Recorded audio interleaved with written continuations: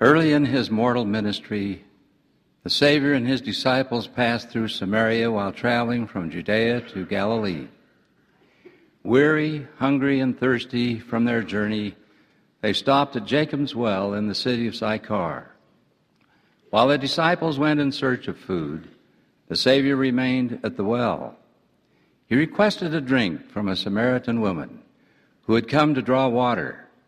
Because the Jews and Samaritans were divided by rancor and did not often speak to one another, the woman responded to the Savior's request with a question. "How is it that thou, being a Jew, askest drink of me, which am a woman of Samaria?" In the New Testament, the Savior used this simple encounter at the well to teach powerful, eternal truths. Though weary and thirsty, the Master Teacher took this opportunity to testify of his divine role as the Redeemer of the world and to proclaim authoritatively his true identity as the long-promised Messiah. Yet thoughtfully answered the woman, "If thou knewest the gift of God, and who it is that saith to thee, 'Give me drink,' thou wouldest have asked of him, and he would have given thee living water." Intrigued but skeptical, and seeing that Jesus had no container with which to draw water, the woman queried further, "From whence then hast thou that living water?" In a powerful promise, Jesus then declared himself to be the source of living water, the wellspring of life everlasting. He said, "Whoso drinketh of this water shall thirst again. But whosoever drinketh of the water that I shall give him shall never thirst. But the water that I shall give him shall be in him a well of water springing up into everlasting life." Missing entirely the spiritual meaning in the Lord's message, the woman, thinking only of satisfying her physical thirst and of her convenience, demanded, "Sir, give me this water, that I thirst not, neither come hither to draw."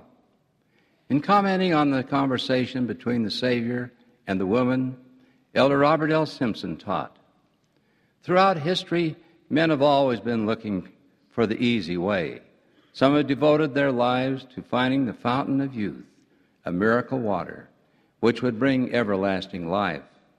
Today, many are still seeking some magic fountain that will bring forth success, fulfillment, and happiness. But most of their searching is in vain. It is only this living water, the gospel of Jesus Christ, that can and will bring a happy, successful, and an everlasting life to the children of men." End of quote. The Savior's promise to that woman extends to all of our Heavenly Father's children. By living the gospel of Jesus Christ, we develop within ourselves a living spring that will quench eternally our thirst for happiness, peace, and everlasting life. The Lord explains clearly in the Doctrine and Covenants that only faithful obedience can tap the well of living water that refreshes and enlivens our souls. "But unto him that keepeth my commandments I will give the mysteries of my kingdom, and the same shall be in him a well of living water, springing up unto everlasting life." When the woman said she knew the Messiah would come, Jesus said, "I that speak unto thee am he." He demonstrated his power of prophetic discernment by telling the woman personal details about her life that only one with divine insight could have known. Astonished, the Samaritan woman left her water pot and hurried off to tell others of her interview with the Lord, saying, "Come, see a man which told me all things that ever I did. Is this not the Christ?" While she gathered those of her city who would listen, Jesus taught his now returned disciples that he already had meat to eat that ye know not of. To his puzzled disciples who were carrying the food they had acquired, he explained, "My meat is to do the will of him that sent me and to finish his work." When the crowd of curious Samaritans arrived to see and hear the man who had proclaimed himself to be the Messiah, they besought him that he would tarry with them, and he abode there 2 days. The Scriptures tell us that many believed the Savior's teachings, and as they listened, their initial curiosity matured into testimony. They declared, We have heard him ourselves and know that this is indeed the Christ, the Savior of the world. These latter days are a time of great spiritual thirst.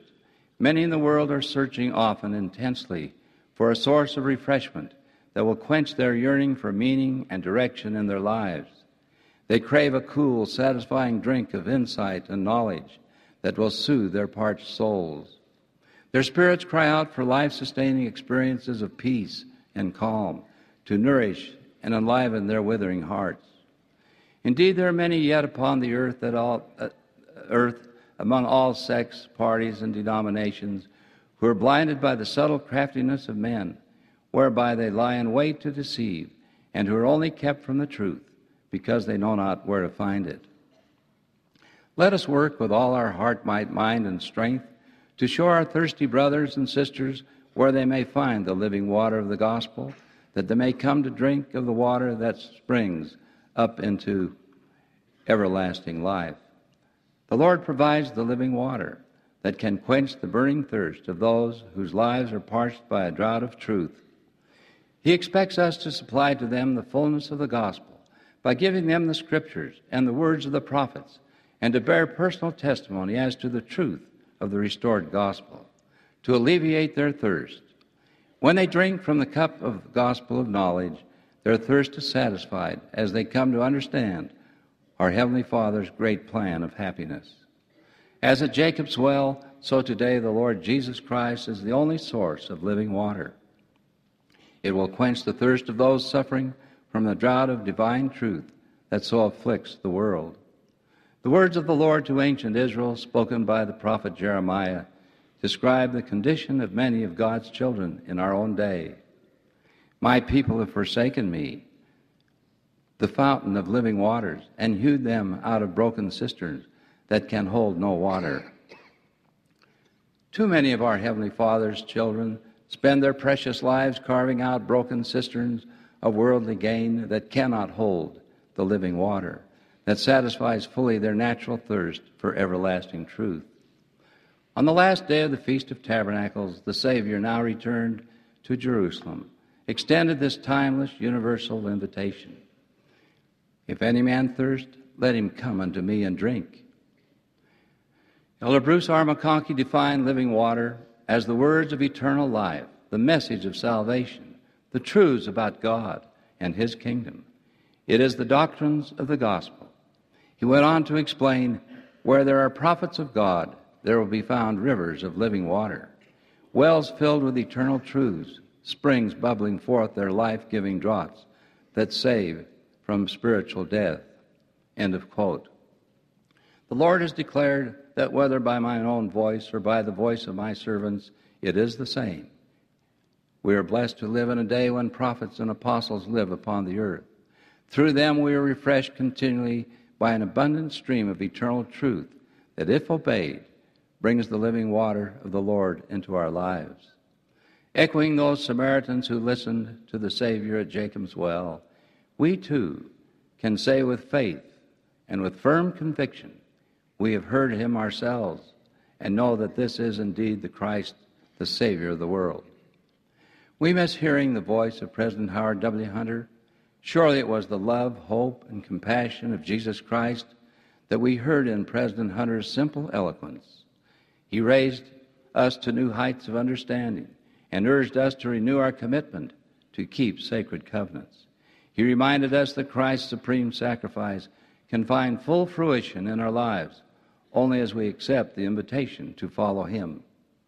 When President Hunter asked us to treat each other with more kindness, more courtesy, more humility, patience, and forgiveness, his personal example of these Christ-like virtues taught us with a persuasive power that even transcended his unforgettable spoken words. He encouraged us to drink more often and more deeply of the living water to bring spiritual enrichment into our lives. President Hunter said, "It would be the deepest desire of my heart to have every member of the church to be temple worthy. I would hope that every adult member would be worthy of and carry a current temple recommend, even if proximity to a temple does not allow immediate or frequent use of it."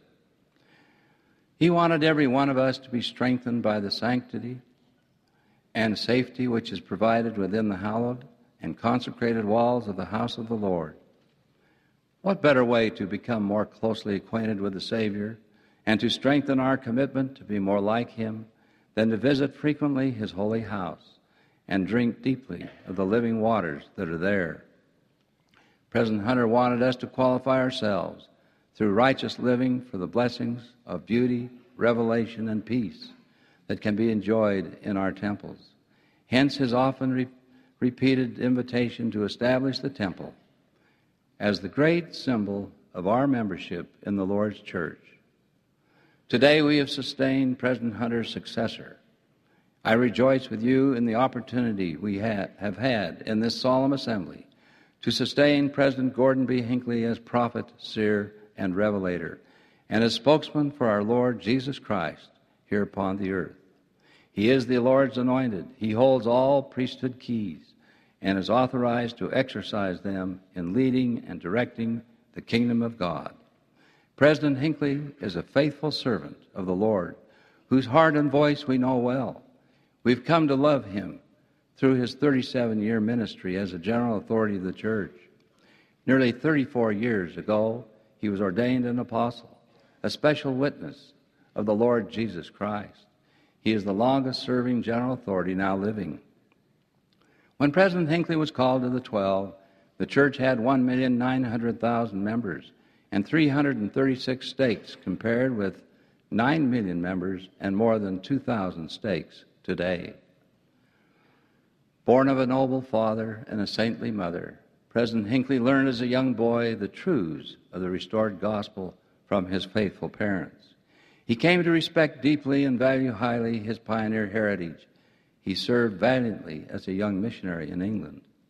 Throughout his adult life, he has worked tirelessly to build the kingdom. He has served under 8 presidents of the church, including 14 years as a counselor to the last 3, President Spencer W. Kimball, Ezra Taft Benson, and Howard W. Hunter. President Hinckley's preparation for his current service has been lifelong.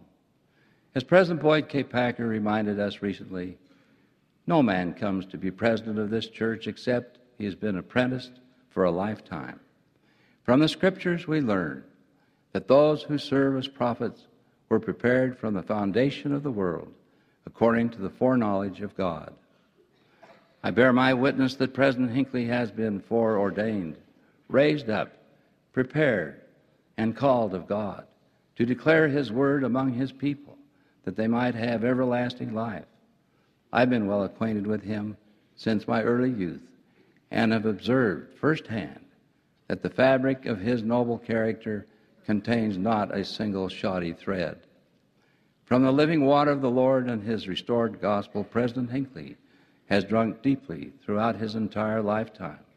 Because of his righteous obedience, streams of living water have flowed and will continue to flow from him to quench the thirst of a spiritually parched world. I'm grateful today to sustain President Thomas S. Monson and President James E. Faust as counselors in the First Presidency. They too have been tried and tested in the service of God and all humankind over many years. They are valiant and faithful. These 3 presiding high priests of the First Presidency merit our loyalty and devotion. We can sustain and follow them with absolute trust and confidence. As one who also stands as a special witness, I join my testimony with those believing Samaritans of long ago.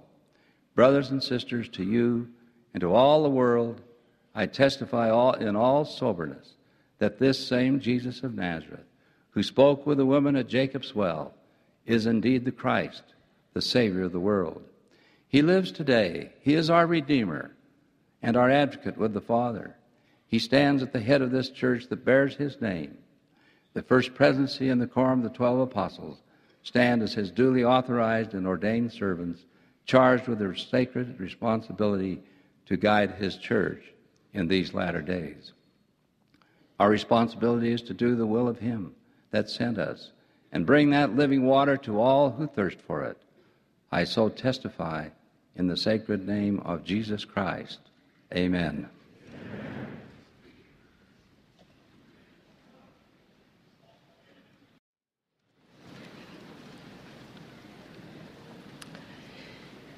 Due to the nature of calling as general authority, we are assigned to visit various nations, places, or groups. In some of these, there are risks and dangers. The various circumstances under which this area functions frequently prevent us from reaching the places we have been assigned to visit. On one occasion, I received the assignment to visit the state located in the beautiful mountains of the Peruvian highlands. This unit of the church has not been visited by the general authority for more than 2 years because of the dangers involved in traveling there. After obtaining proper authorization and with the help of the mission president, we commenced the 5-hour trip that took to us the beautiful Mantaro River Valley. When we arrived at the state center, the president and his counselor were waiting for us. Upon seeing us, their face lit up with happiness, and we joined in a strong brotherly embrace. Some 3 years previously, 2 of our beloved missionaries had been killed in this city. After embracing the president close to my heart, trying to communicate to him all my love, I asked, "Have you suffered greatly during this time in which we haven't been able to come?" He answered with his eyes filled with tears, "Yes, we have suffered greatly, but we have kept the faith."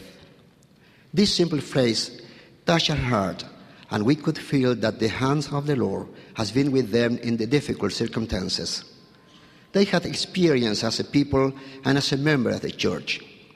During our meeting with them, we learned many things, one of which was how to keep the faith in areas such as this, far from large cities and far from the headquarters of the church. In the things that we learned, we were able to distinguish at least 5 principles which aid them to overcome their difficulties. First, they never stopped trusting in the Lord, and they placed all of their faith in Him. This was the foundation for their assurance. They trust in the fact that He would protect and guide them. The Lord has said, "If ye will have faith in me, ye shall have power to do whatsoever thing is expedient in me." Occasionally, in the midst of our desperation, we think other ways, other guys. But those who counsel us are not always prepared to help because they do not understand our spiritual need. They are not prepared to give us the counsel and the revelation that we need in trying circumstances. We have the great example in the sons of Mosiah traveling towards the lands of Zarahemla in the face of so much adversity and so many trials. Because of the trust they had in the Lord did visit them with His Spirit and say unto them, "Be comforted," and they were comforted. "Yet ye shall be patient and long-suffering in affliction, that ye may show for good example unto them in me, and I will make an instrument indeed in my hands unto the salvation of many souls." Second, they remained faithful in prayer. Each member, whether adult, child, or adolescent, faithfully followed this holy practice each day, praying individually and as family with all their faith. As we know, prayer is the means by which we communicate with our Heavenly Father. He listens to us because we are His children, and He loves us, and He is anxious to bless us when we keep the commandments. As the Savior in chapter 25, He taught them, "Pray in your families unto the fathers, always in my name, that your wives and your children may be blessed."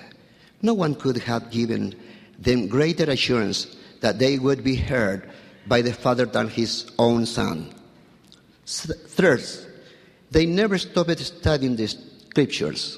In the Scripture they found faith to overcome fears, solution to their problems, divine comfort from the Master, the loving counsel of the Father, and especially the assurance of being guided in righteousness toward eternal life. Search the Scripture, for in them ye think ye have eternal life, and they are they which testify of me. They live these commandments even in the midst of all their difficulties. One of the saints there said, "We have never been as close to the Lord as when we were reading the Scriptures." Fourth, they implemented priesthood programs. Due to the fatal incident that has taken place there, it was necessary to promote full-time missionaries. In order to make up for the help that was lost, it became necessary to organize the return missionary so that they could teach the gospel to those who wanted to hear it. Reference came in from member families. Home teaching increased. Nobody was overlooked. Just as they said, they had kept the faith. Fifth, they humbled themselves before the Lord. They purified their lives. They repented. They tried to live together as saints, sharing much of what they had, fasting when the problems arose or when they were threatened. This simple yet powerful principle enabled them to sustain themselves, to be preserved, to remain faithful and active as a member of the church in that area. What wonderful teaching we are able to find in these distant and isolated villages, where frequently it is difficult to sustain a religion or to live the principles of the gospel. We would imagine that it is also difficult to sustain life there and to keep the faith. Only their confidence in God and their faith in Jesus Christ sustain them, move them, and purify them. Keeping the faith must also be challenged for those who are alone in the church, for those whose families are not converted, for those who have lost a companion, a spouse, or a child. Great courage is needed in order to continue onward, but we always had comfort from high. Our pioneers did not complain. They did not deny the faith, nor turn back. It is difficult to conceive of the great loneliness of the people of the church during those first years when they were a small group, the only church member on all the face of the earth. They were persecuted, humiliated, rejected, and some were killed. The faith which they developed in the Lord, in the face of so much adversity, made them strong and humble at the same time. At that time, it must have been very difficult to keep the faith when there was so much opposition, so much loneliness, so much anguish. It was a glorious time, a time of murders, a time in which to lay the foundation of the courage and inspired religion such as ours. President Kimball said regarding this theme, suffering can make sense of people as they learn patience, long-suffering, and self-mastery. The suffering of our Savior were part of his education. How grateful we are for those who, with their simple example, allow us to follow without fainting, seeking the return to our Father. Perhaps isolation makes small and distant towns and villages stronger and more pure. At the close of the conference and that stake, I assure the members of God love them, and the first presidency and the 12 apostles were mindful of them, and that this was the reason we were there, to give them our testimony of the fact that we were part of the church, that we had not forgotten them, and that we prayed for them. There was gratitude in their heart, and again they smiled as a humble member who has been comforted by the Spirit of the Lord. As he gave the closing prayer in one of the conference sessions, a worthy elderly man, nearly 80 years of age, expressed well the ways in which they remembered the prophets. In his prayers, he said, Heavenly Father, we be thee thanked for having sent one of thy servants here to the Mantaro Valley, where thy beloved servant, President Kimball, knelt down and blessed this land, that it would feed us and always provide us a livelihood. How fortunate and privileged we are to be today in the presence of the prophets of God and to receive their loving influence. Due to the worldwide growth of the church, a large number of our good members have never had the privilege to be near of one of these wonderful leaders at any time during their life. I testify to you that they love the general authority and that they are following his teaching, and that they await humbly and patiently the day in which they can be at the feet of the prophets. The condition of people of the nation changed due to the progress in the world. Nevertheless, in many such places, be it in the frosty mountain heights, in the warm valleys, at the river's edge, or in the desert places, whatever member or arches are found, they will always be those who practice this basic principle, and by so doing they bless the rest of the people. Let us face our earthly challenge courageously, in spite of where we live, or through whatever difficult circumstances we may be called to endure. Let us keep the faith. We are fortunate this day to be able to sustain a new prophet and his counselor, whom we love and support. In the coming days, in the nearly all nations of the earth, even in the most remote towns and villages, our members will also have the privilege of raising their hands joyfully to sustain them, as we have done today. Someday, our journey here on the earth will be end, and we will return to the presence of our Heavenly Father.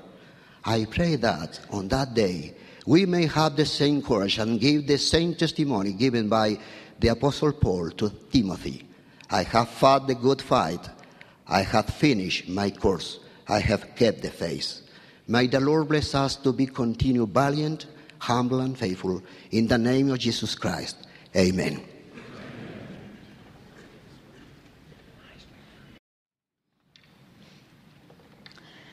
For the mountains shall depart, and the hills be removed, but my kindness shall not depart from thee. Neither shall the covenant of my peace be removed, saith the Lord.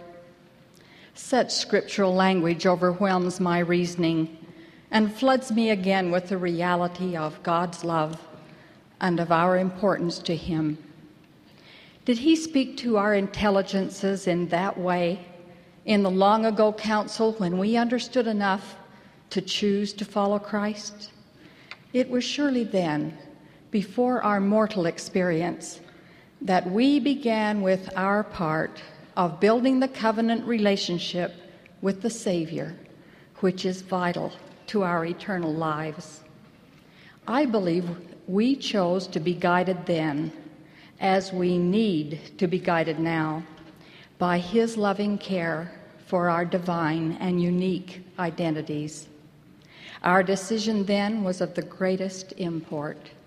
Now, when we face crossroads and dilemma, we can look again to that same source for courage to move forward on our journey.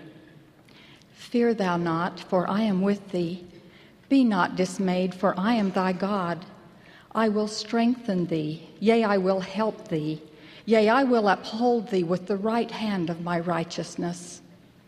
Of the many blessings that have come to me through my knowledge of Christ's gospel, I am most grateful for the doctrine that teaches us that our lives here have eternal meaning and are for the glory of God.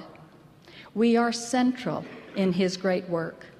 He teaches that as we receive His light, we can reflect that light in the world. There is a constant struggle to balance our knowledge of light against the error and fear that are among the hallmarks of our world.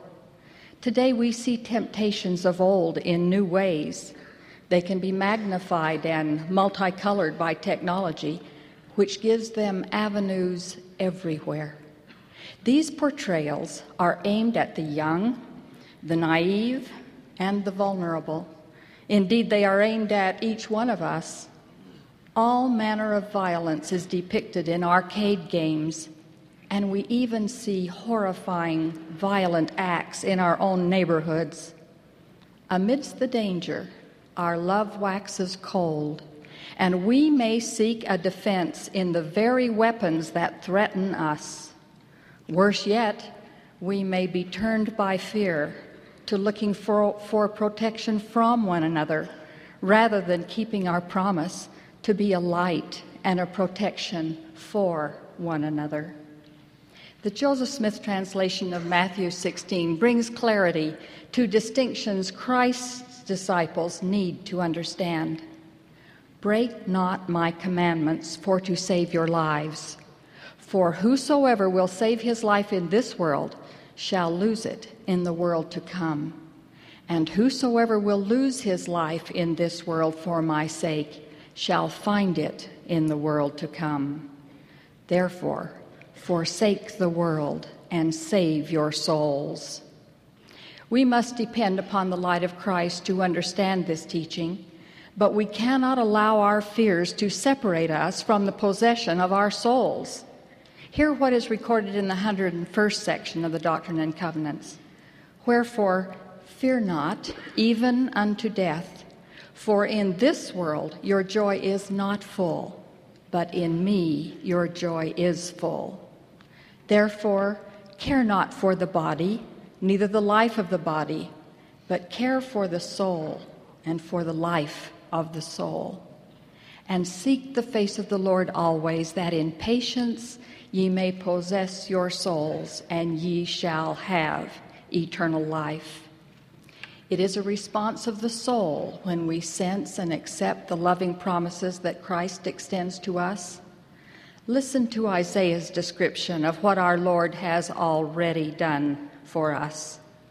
Thus saith God the Lord, He that created the heavens and stretched them out, He that spread forth the earth and that which cometh out of it, He that giveth breath unto the people upon it, and spirit to them that walk therein. Then Isaiah records the Lord's soul-nourishing tenderness and the loving kindness of his assurances. I, the Lord, have called thee in righteousness, and will hold thine hand, and will keep thee, and give thee for a covenant of the people, for a light of the Gentiles. Behold, the former things are come to pass, and new things do I declare. Before they spring forth, I will tell you of them. Sing unto the Lord a new song, and his praise from the end of the earth. The book of Alma teaches that the song he has asked us to sing is a song of redeeming love. Later, when the Savior was asked in Palestine to designate the first and great commandment, he unhesitatingly said, Thou shalt love the Lord thy God with all thy heart, with all thy soul, and with all thy mind. And the second commandment is like unto it, Thou shalt love thy neighbor as thyself. These statements are both clear and comprehensive. They suggest the beginning of how we can engage ourselves in his covenant. And surely, since he knows us, he would not have required anything we cannot do. The love Christ commands requires a mighty change and great humility. It requires us to forsake pride and to be stripped of envy. It requires that we neither mock our sisters and brothers or persecute anyone. Christ knew that for us to find any of those characteristics in ourselves would be onerous and would demand our great effort just to look. He said, If thy hand or thy foot offend thee, cut them off and cast them from thee. He was not suggesting our mutilation, but rather showing his awareness of how painful clearing ourselves of such offenses could be. When we have made the changes that only we can make, then by the atoning blood of Christ, we may receive the forgiveness that only he can bring. The reciprocal nature of those actions suggests the high trust and respect the Lord has for our abilities.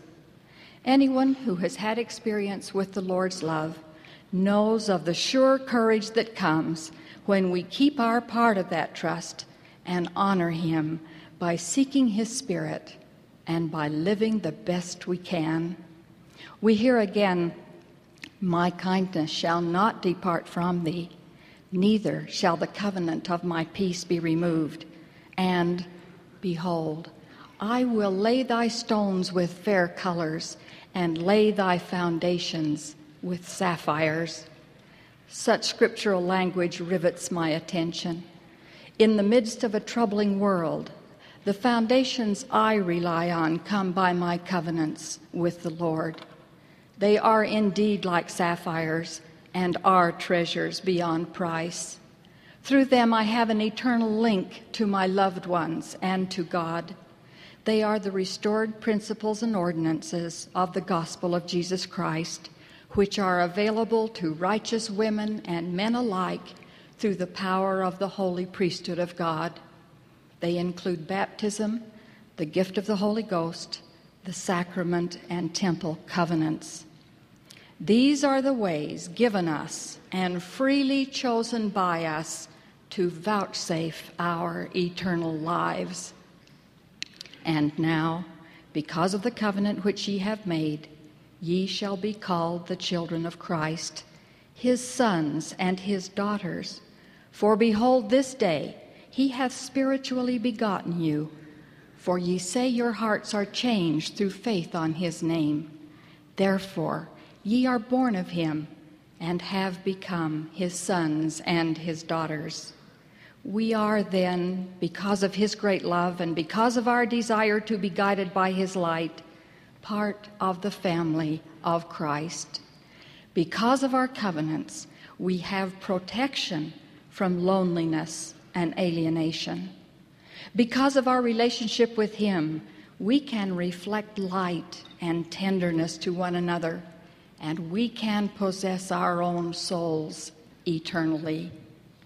I testify of the great blessing it is to know these things. I am humbly grateful for scriptural testaments and for my knowledge that Christ is alive and heads his church. I know he can be alive in each of us as we keep his commandments. And I say this humbly in the name of the Lord Jesus Christ. Amen.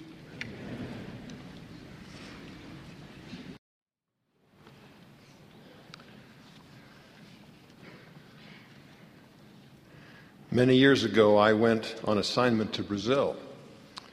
As part of the trip, I was to travel by car from Sao Paulo to a conference in a city about 2 hours distant. A member of the Quorum of the 12 was going to preside at that conference. I hoped to ride in the car with him so that I might learn. But he suggested that I make the trip in another car with missionaries. He said, "Teach them while you travel." So when I climbed into the front seat of the car, I learned that 2 young lady missionaries, companions, were going to that city for a transfer. After we had become acquainted, I leaned back over the seat and asked, "What would you like to know about?" Both of them, eagerly and almost in chorus, said, "Tell us how we can become more humble." You might have struggled with that, as I did. I only remember the green hills of Brazil going by as I tried, and the feeling at the end that I had failed. If only I could have that chance again on this beautiful day. I have learned some things about their question since President Hinckley invited me to meet with him yesterday afternoon and issued the call to this sacred office. I think I could help them a little more now. First, I would have realized that they had already had the first lesson in their hearts. The fact that they even asked meant that they had gone beyond being overwhelmed by their doubts about themselves to hope that if they would just submit, if they could just learn what to do, they could be better. If I had the chance again, I would have told them that. And then I would have given them just one bit of counsel. Counsel about what to do. I would have said just this: always remember him.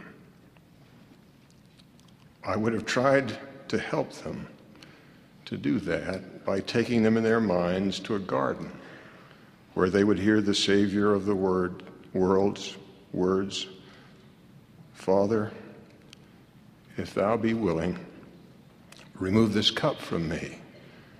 Nevertheless, not my will, but thine be done." And then I would have taken them forward in time to that glorious day reported in the Book of Mormon when the resurrected Lord appeared to the people in the Americas and said, "And behold, I am the light and the life of the world. And I have drunk out of that bitter cup which the Father hath given me, and have glorified the Father in taking upon me the sins of the world, in which I have suffered the will of the Father in all things from the beginning." I know from the softness I heard in their voices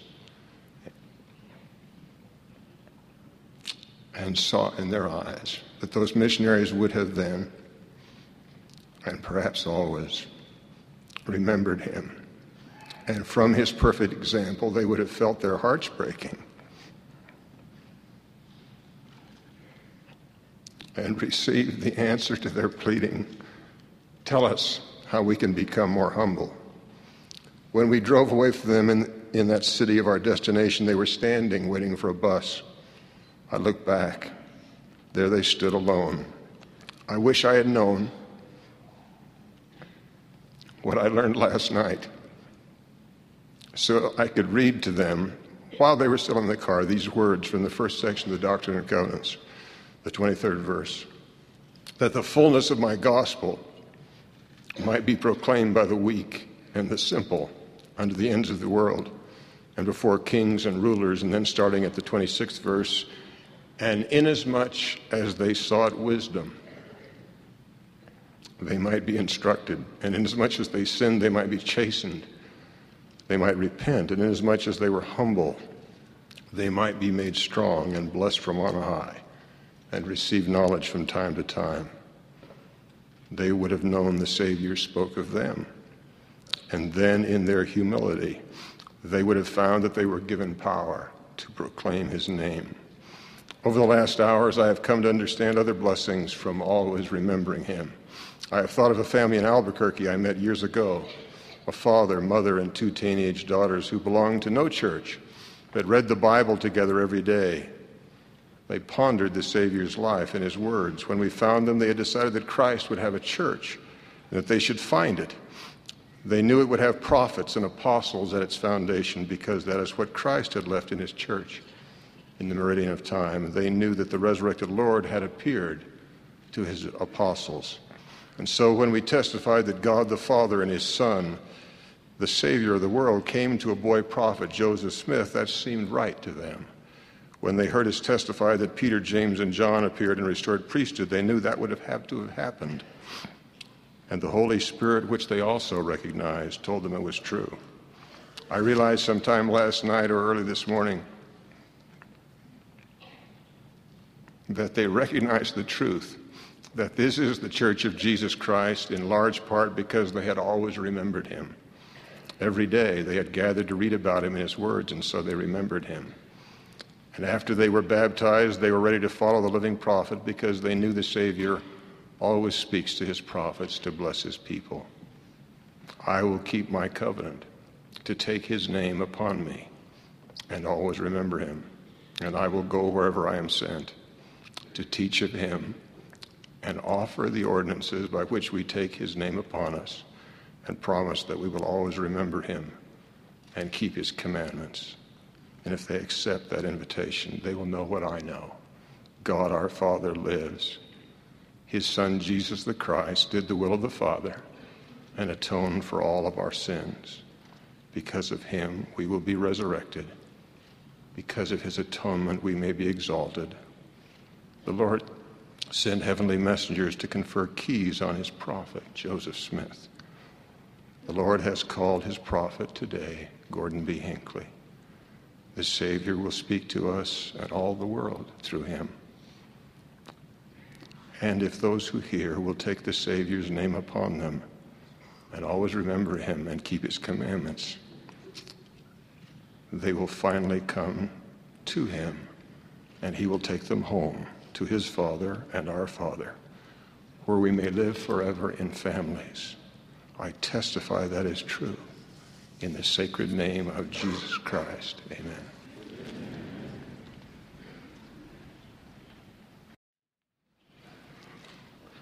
My brothers and sisters, I would like to represent all of us in expressing appreciation to the wives, the children, and the grandchildren of the First Presidency for all they do in supporting our beloved brethren. Life's most challenging questions seem to be those that begin with the word why. Why is life so hard? Why is there so much sorrow, hate, and unhappiness in the world? Why does death take the young?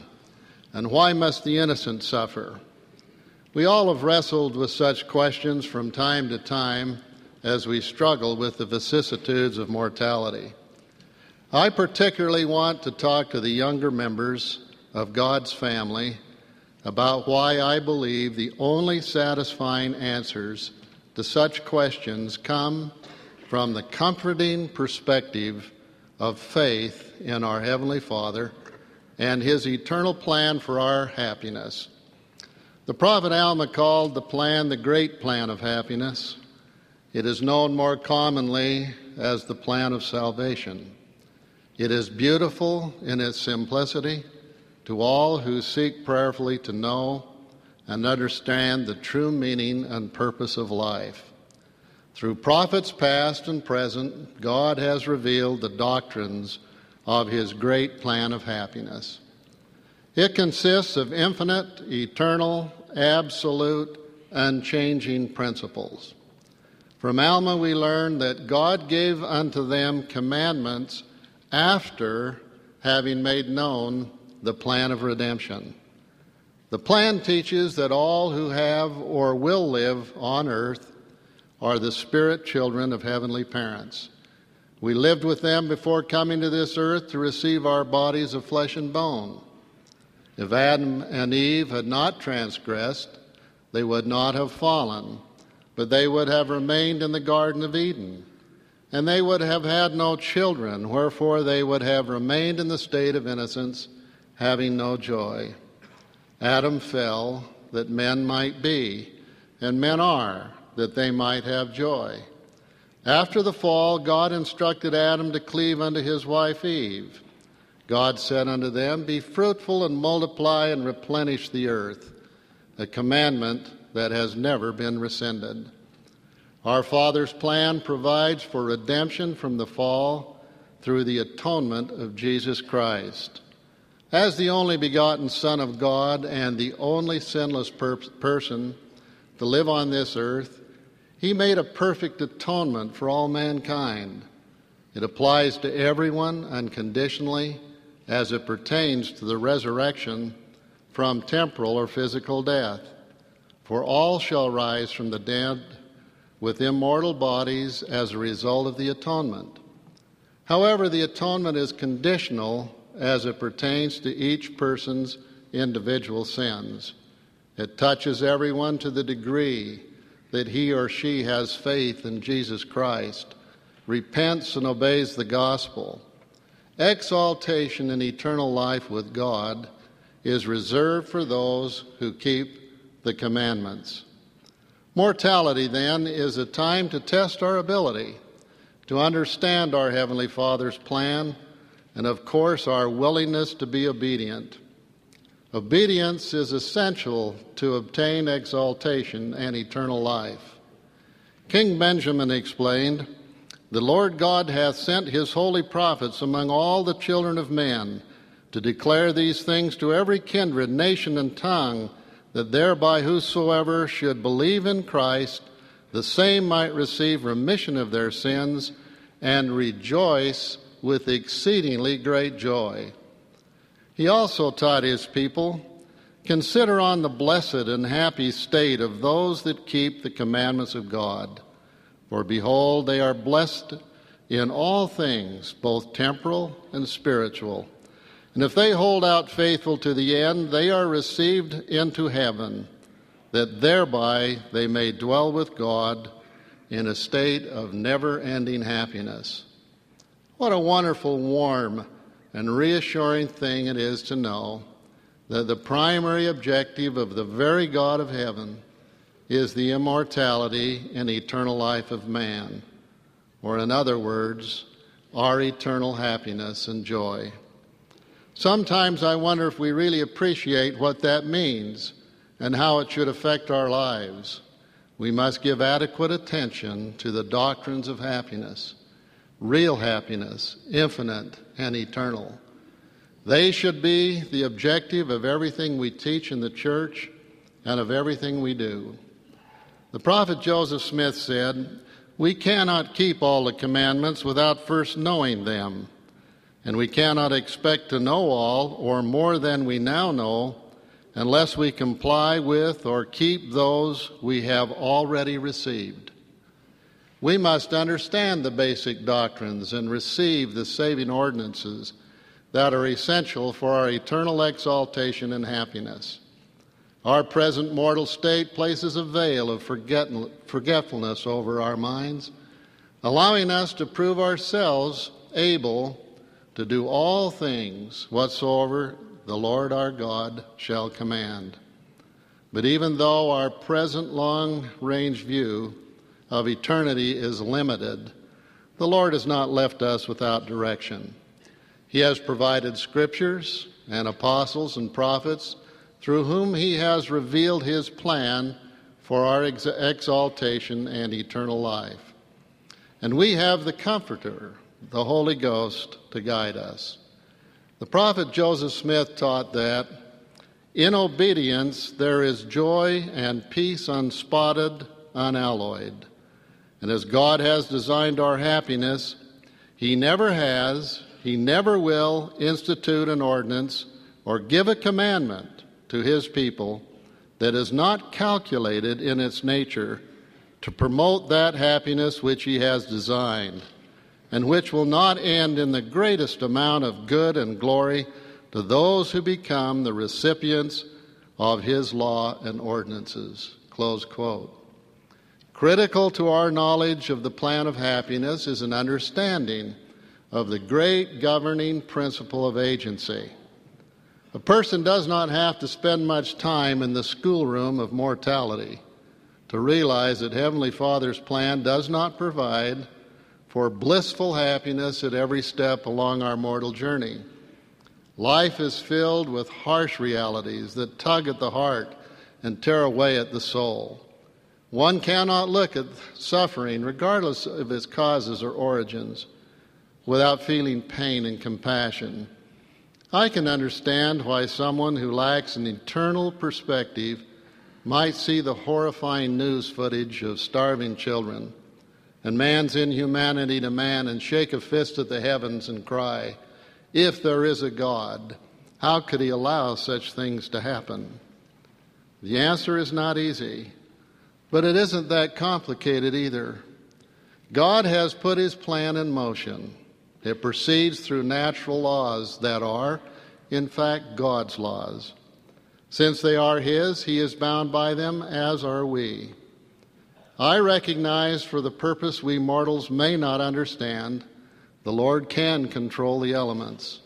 For the most part, however, he does not cause, but he allows nature to run its course. In this imperfect world, bad things sometimes happen. The earth's rocky underpinnings occasionally shift and move, resulting in earthquakes. Certain weather patterns cause hurricanes, floods, tornadoes, and drought. Much adversity is man-made. Men's hearts turn cold, and the spirit of Satan controls their actions.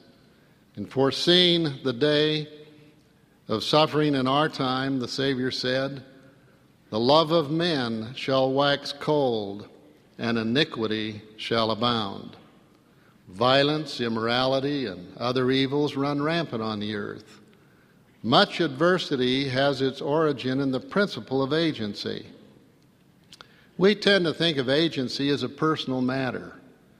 If we ask someone to define moral agency, the answer will probably be something like this.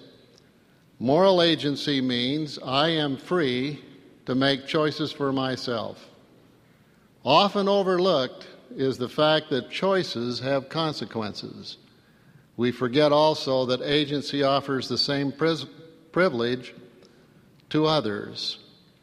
At times we will be affected adversely by the way others choose to exercise their agency. Our Heavenly Father feels so strongly about protecting our agency that he allows his children to exercise it either for good or for evil. The plan of happiness is available to all of his children. If the world would embrace and live it, peace, joy, and plenty would abound on the earth. Much of the suffering we know today would be eliminated if people throughout the world would understand and live the gospel of Jesus Christ. We mortals have a limited view of life from the eternal perspective. But if we know and understand Heavenly Father's plan, we realize that dealing with adversity is one of the chief ways we are tested. Our faith in our Heavenly Father and His beloved Son, Jesus Christ, is the source of inner strength. Through faith, we can find peace, comfort, and the courage to endure. As we trust in God and His plan for our happiness with all our hearts and lean not unto our own understanding, hope is born. Hope grows out of faith and gives meaning and purpose to all we do, can give us comfort in the face of adversity, strength in the times of trial, and peace when we have reason for doubt and anguish.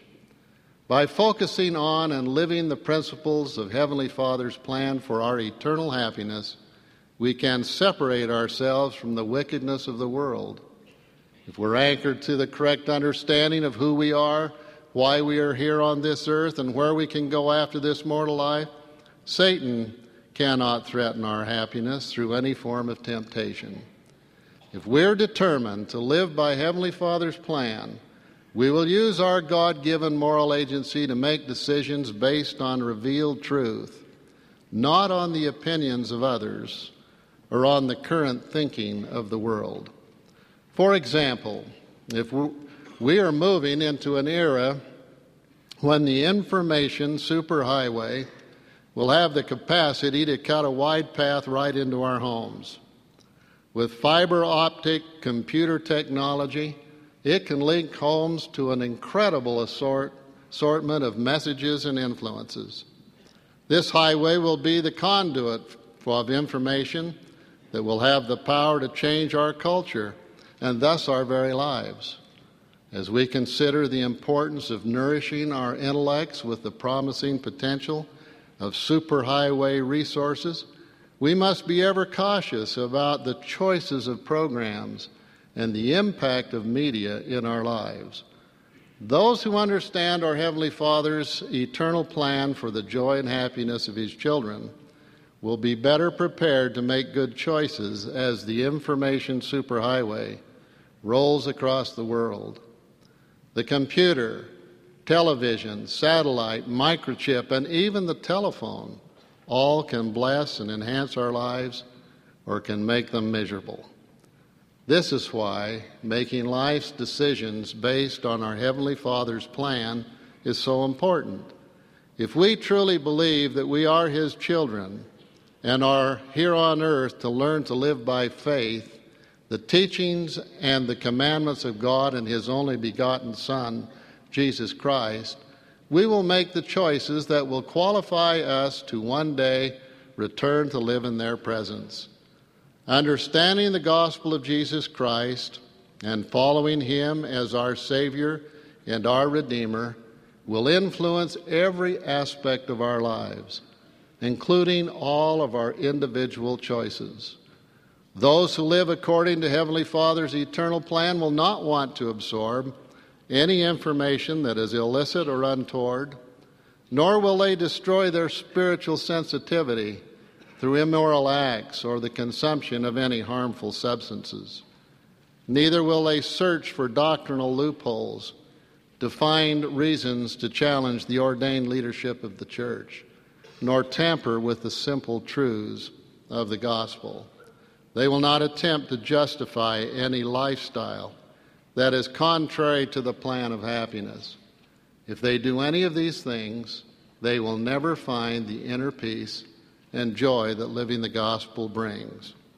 All of our Father's children can seek prayerfully to know who they are and can find real happiness if they obey God's commandments and endure to the end. President Howard W. Hunter said, "There is nothing sad or gloomy about a person who accepts the truths of the gospel and incorporates these principles in his daily living. God wants all of His children to be joyous and glad, and we can have this blessing if we are willing to keep His commandments and live by His word in all that we do." When the plan of our Heavenly Father is understood, the answers to life questions are found in the gospel of Jesus Christ. May we learn to accept with faith the doctrines and teachings of the gospel and accept the plan of salvation with believing hearts and minds. Always know, brothers and sisters, that the leaders of the church understand and accept the gospel plan and will defend it at all times and in all places. My testimony coincides with the testimony of the beloved Apostle John. If ye know these things, happy are ye if ye do them. May we search for the doctrines and commandments of the great plan of happiness, and when we learn them, may we embrace them willingly. By doing so, we will find lasting joy, happiness, and peace. Jesus said, "Peace I leave with you. My peace I give unto you. Not as the world giveth, give I unto you. Let not your heart be troubled, neither let it be afraid." I leave you my testimony that the Lord's promise of peace comes from knowing and living the principles of our Heavenly Father's plan of happiness. May His peace and joy be with all of us, I humbly pray, in the name of Jesus Christ. Amen.